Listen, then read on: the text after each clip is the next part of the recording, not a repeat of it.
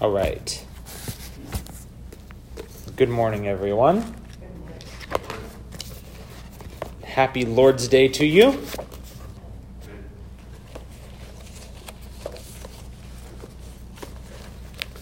Okay, so I wanted to share a couple of things, and the title that I came up with for it is Spouse Hunting, Second Generation, and Semper Reformanda. That's my title. So, this is topical, and I've got a variety of different references because I'm not interested in just propounding my thoughts. I'd rather be propounding some scriptural ideas. That's the goal. So let's start off with Proverbs 23:26.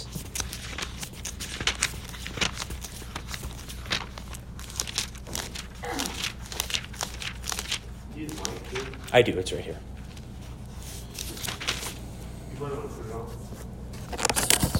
Sounds good.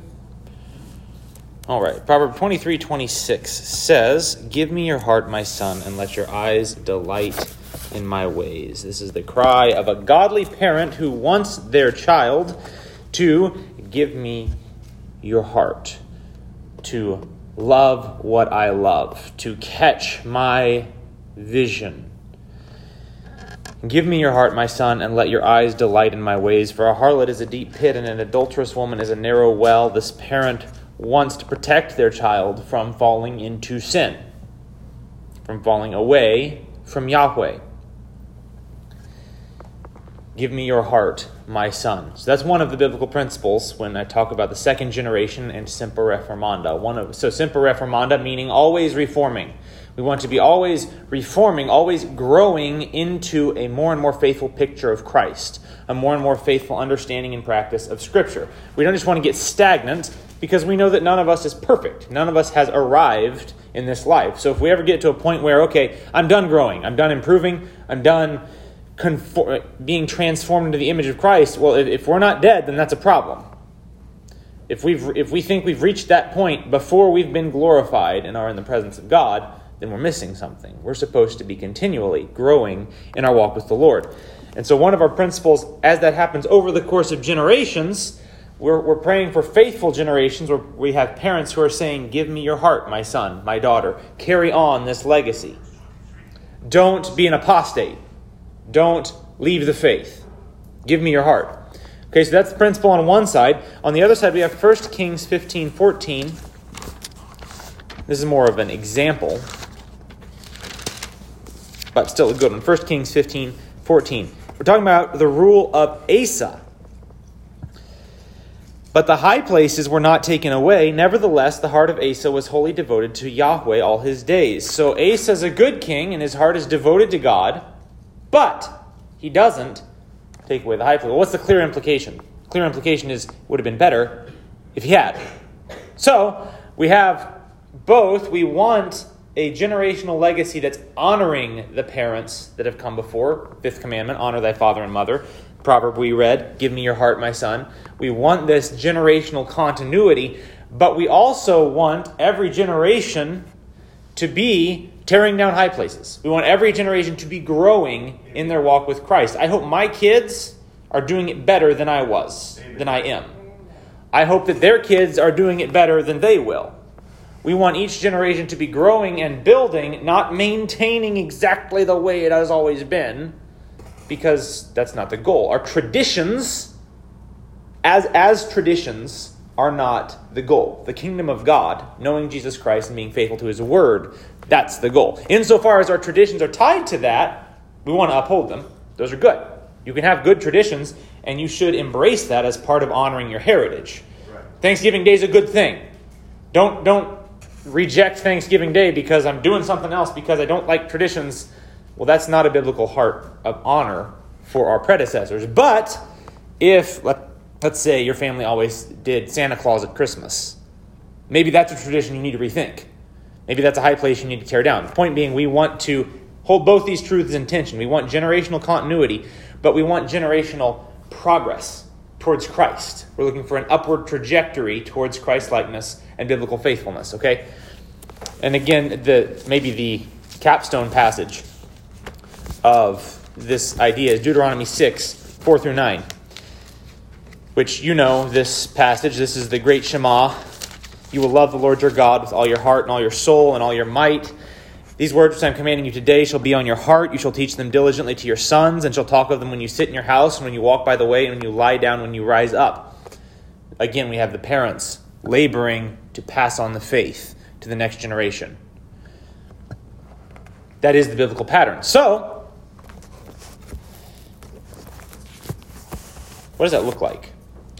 And what does it look like when there needs to be changes and reformations and course corrections? How do we hold those truths in tension?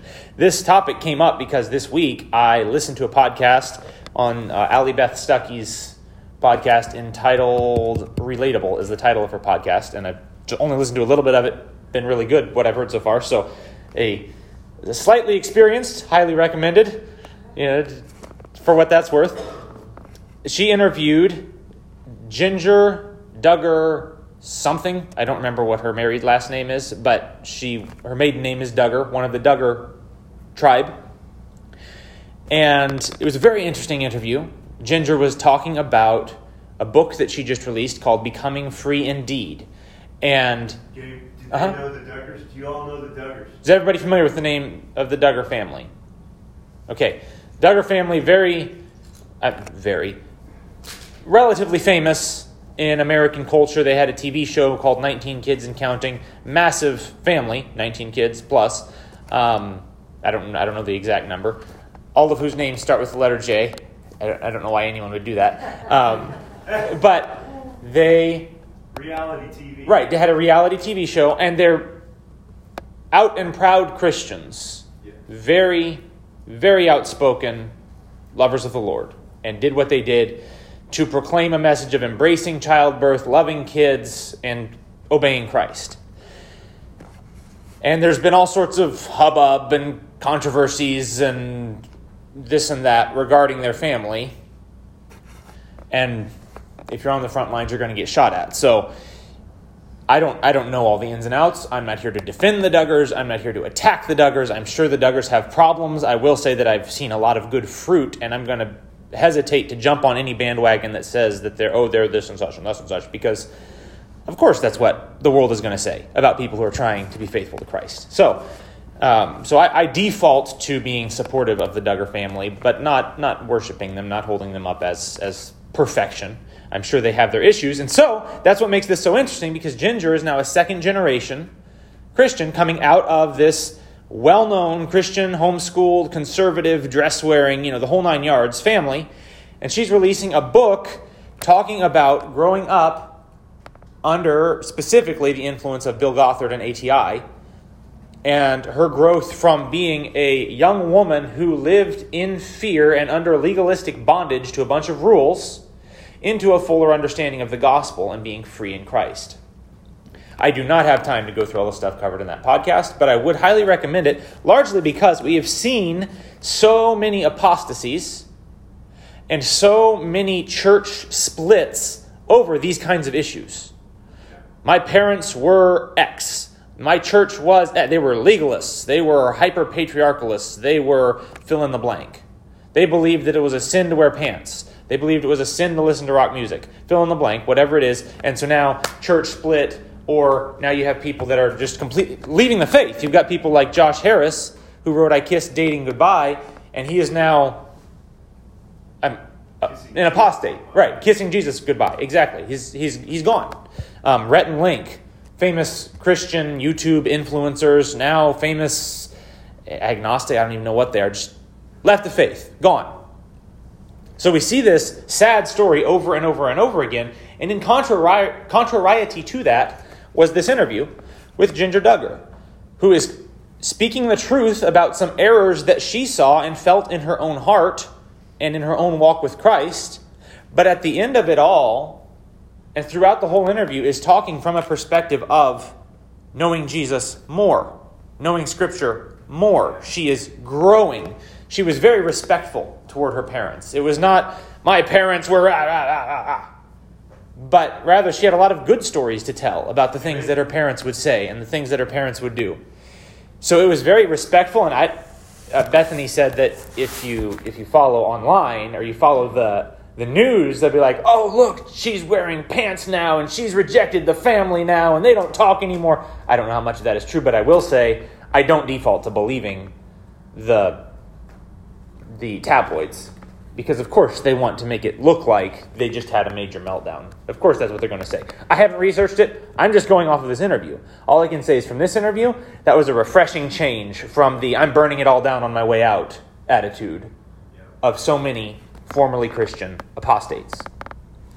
So this is what it's supposed to look. This is actually a testimony to the Duggar family. The fact that their daughter is coming out saying, hey, I don't agree with what my parents did here. And I do wear pants now, because I don't think the Bible says that I'm not allowed to wear pants. But I love Jesus, and I think my parents were trying and doing a really good job, and I'm thankful for this about them, and I'm thankful for that about them. That's a success. That's not a failure, because some tradition got tweaked. Amen. If that's a failure, then our understanding of what we're trying to do here is completely wrong. What we're trying to do here is build a legacy of faithfulness to Christ, not build a legacy of faithfulness to a dress code, a music code, a whatever code. We are passionately anti-relativist, and that's good. We don't believe that truth is relative, that nothing matters and you can kind of just make it up as you go, and God doesn't care what music you listen to, and God doesn't care what clothes you wear. We don't believe that. We believe that the world is full of the truth of God. It reflects His nature. You put certain music with a war scene and certain music with a love scene because music matters.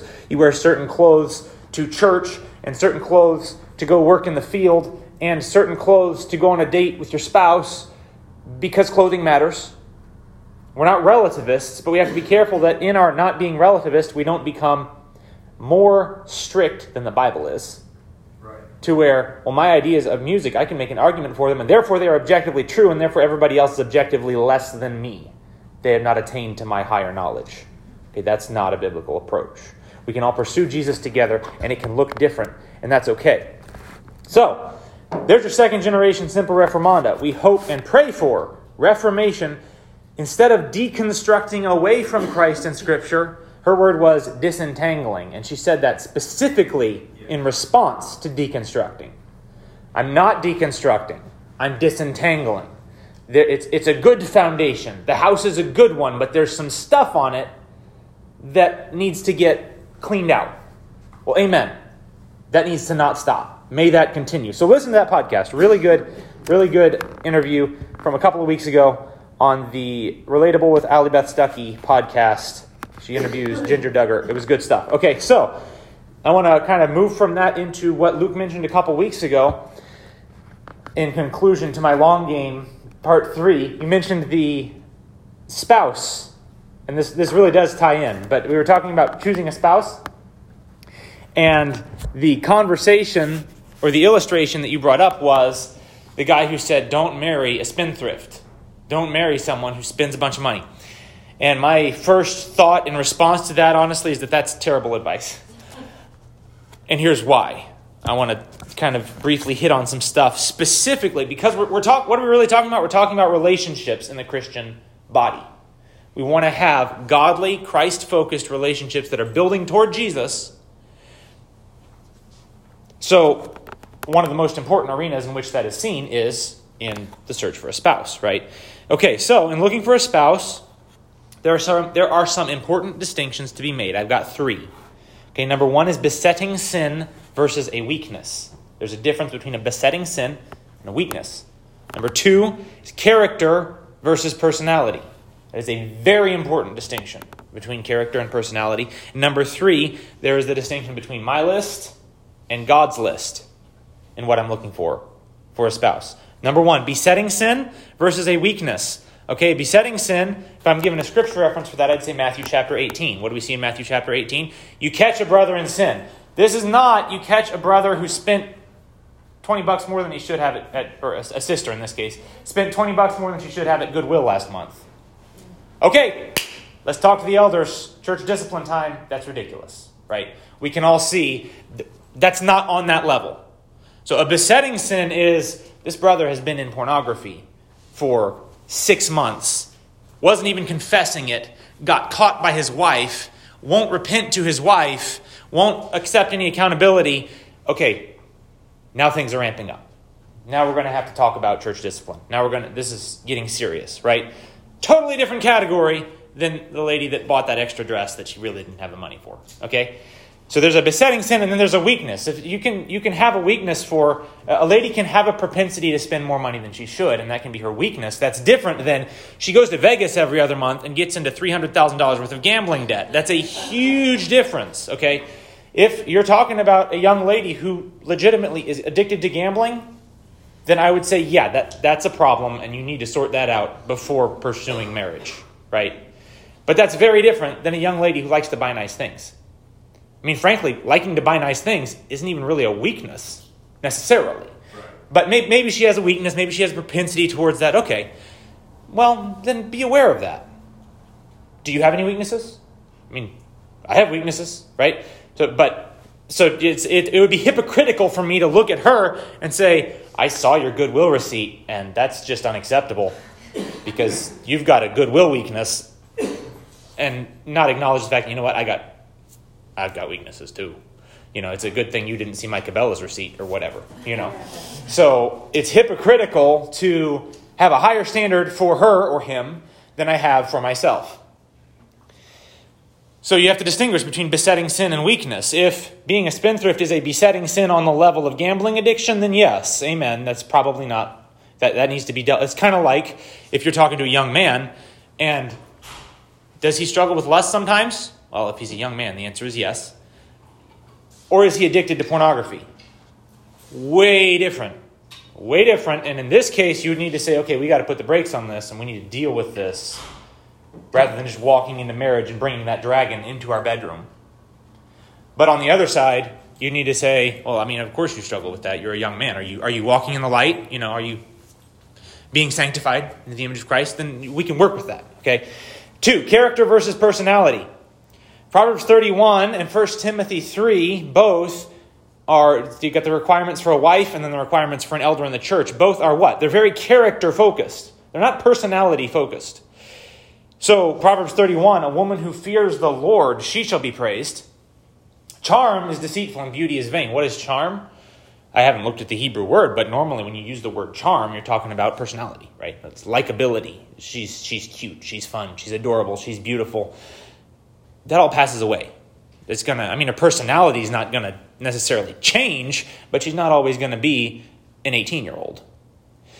Physically or energy-wise or whatever. So, character, scripturally, is much more important than personality. Not only that, but we do a terrible job of judging people based on their personality because their personality rubs us the wrong way, and missing the fact that that's not a character issue. So again, and I'm using this example because it's a really good example, the spendthrifty person, that could be a sin weakness issue. It could also just be a personality issue. Some ladies like to buy nice things. And if we're being honest, if you're attracted to that girl, there's a good chance it's because you like the clothes she wears and the makeup and the jewelry and so on that she gets because she likes to buy nice things. So the very thing that you're a spendthrift, but then you get married and then 10 years down the road, why aren't you as beautiful as you used to be? Because you broke her of that. That was just part of her personality that you married her and then you fixed, and now she's not the woman that you married because you liked that about her, but you didn't connect the dots. You see what I'm saying? So some of this is personality stuff that's perfectly fine. Now, there are other ladies out there. I mean, my mom loves being very bargain savvy and shopping the deals and clipping the coupons and so on. Is that bad? Of course not. Is it good? Well, I mean, it certainly can be. It can be an application of Proverbs 31. But is it better than this lady over here who likes to buy nice things? Not necessarily. Not unless she's foolish, right? So we have to leave room for personality. It's the same thing with men. As a woman looking for a husband, is he a godly man? Does he have godly character? Is a much more important question than does he check X personality box that I like. Now, I do believe that attraction should be part of finding a spouse. But the point is to distinguish between character issues and personality issues and not look at personality issues and treat those as sin just because you're different than me or different than what I'm used to.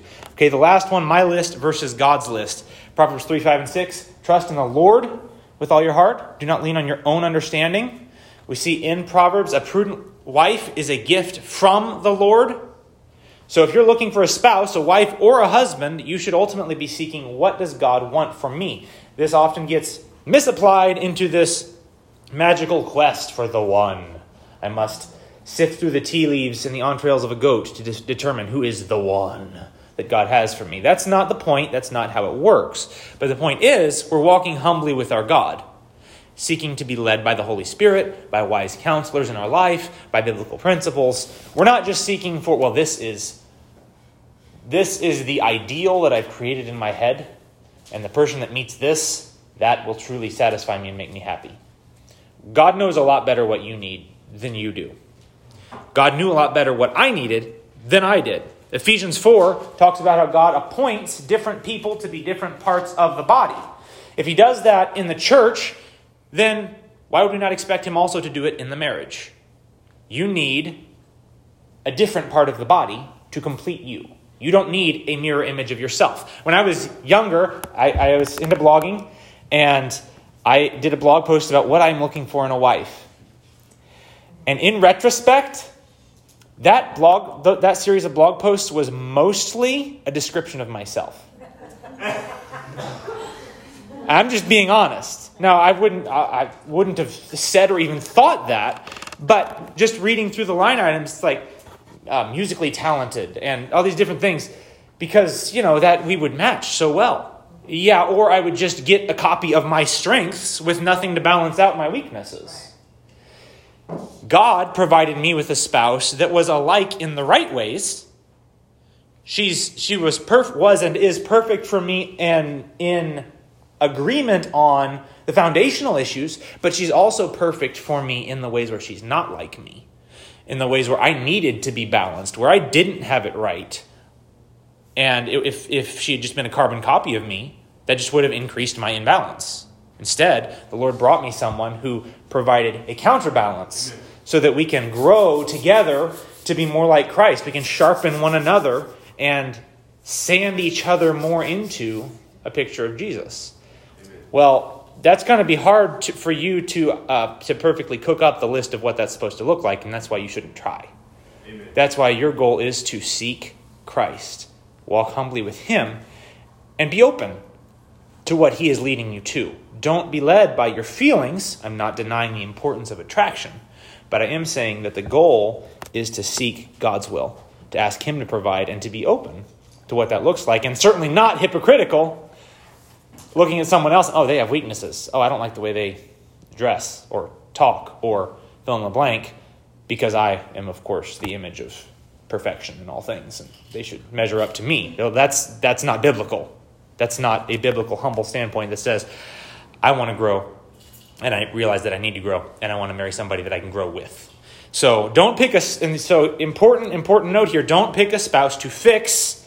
Pick a spouse that you see God fixing. You can't marry somebody because, once I'm done with you, you're going to be a good spouse. No. You are not the Holy Spirit. Amen.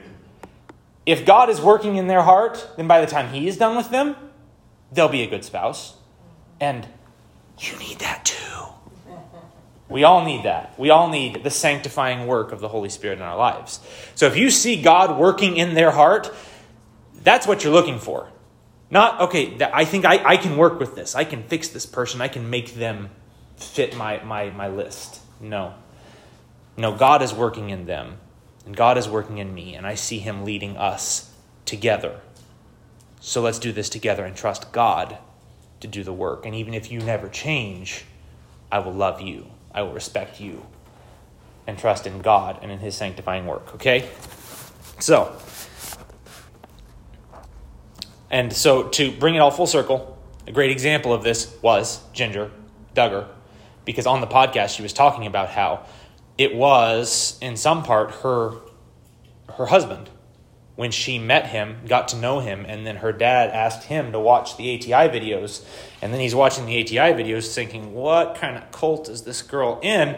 And God used that used those differences to ultimately help her see a bunch of areas where she was walking in legalism and needed to be set free into the fullness of the gospel of Christ. God uses those differences. God uses those things that we wouldn't necessarily have chosen.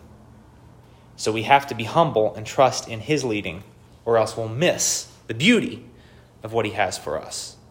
God-ordained differences are good in a marriage, a family, a church, etc. And then handling those differences biblically is what we will, Lord willing, talk about next week.